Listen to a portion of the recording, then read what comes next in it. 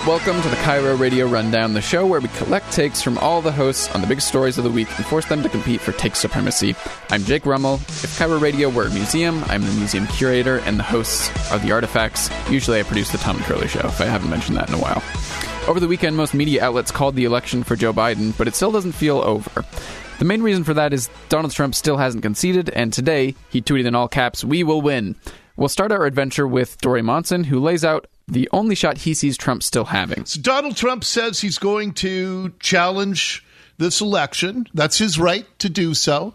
71 million people voted for him. He should challenge it, just as Al Gore was right to challenge things back in 2000.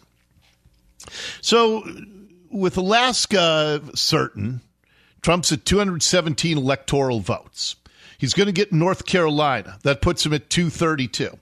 So what he has to do, there are 4 states, and he has to flip 2 of them. Arizona, Georgia, Nevada, or Wisconsin. The 2 Georgia senators say that there was such horrible miscounting of the votes in Georgia. They just sent out a statement in the last hour.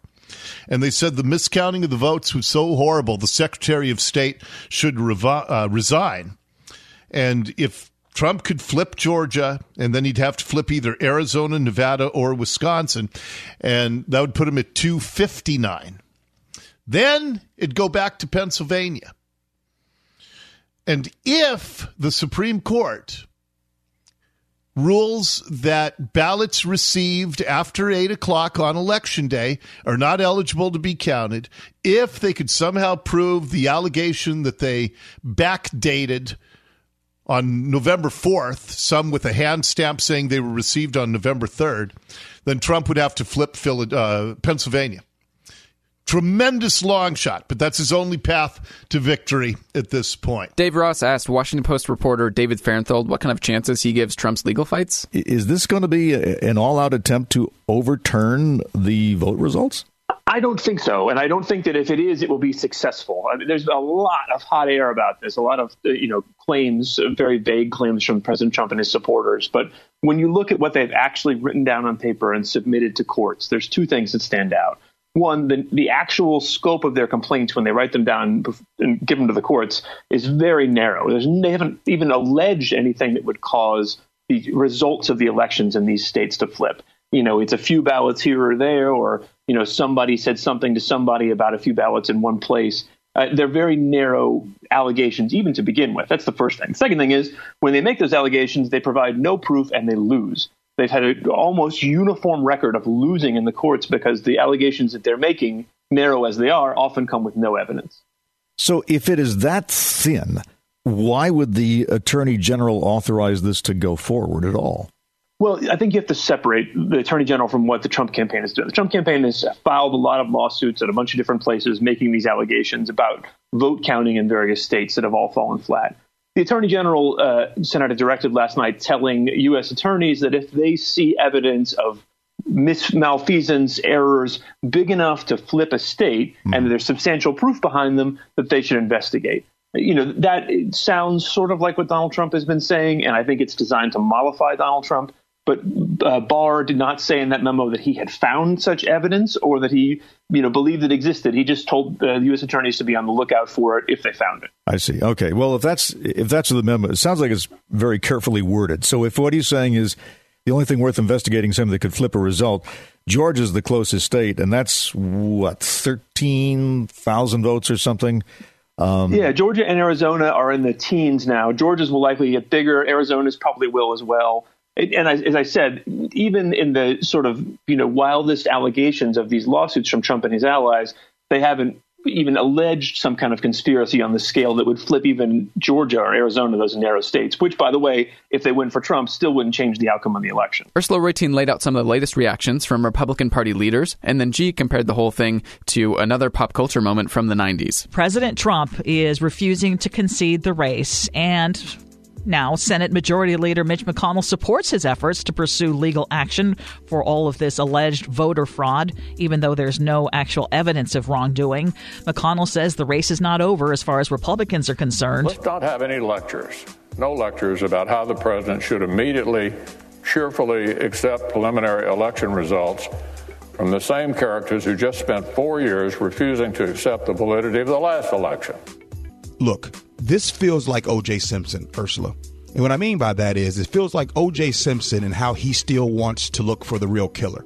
Look, O.J., you go do that, right? You go look for the real killer of everything. We all know what the result is, okay?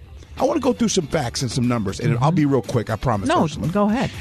Richard Hansen, a law professor and author of the 2012 book, The Voting War. By the way, guys, write this down. You can look it up yourself. The Voting Wars looked at 30 years of data in search of voter fraud changing the outcome of an election. He couldn't find a single instance. In 2014, a Harvard study put the likely percentage of non-citizens voting at 0. 2014 nationwide study equated in-person voter fraud with the likelihood of someone being abducted by aliens.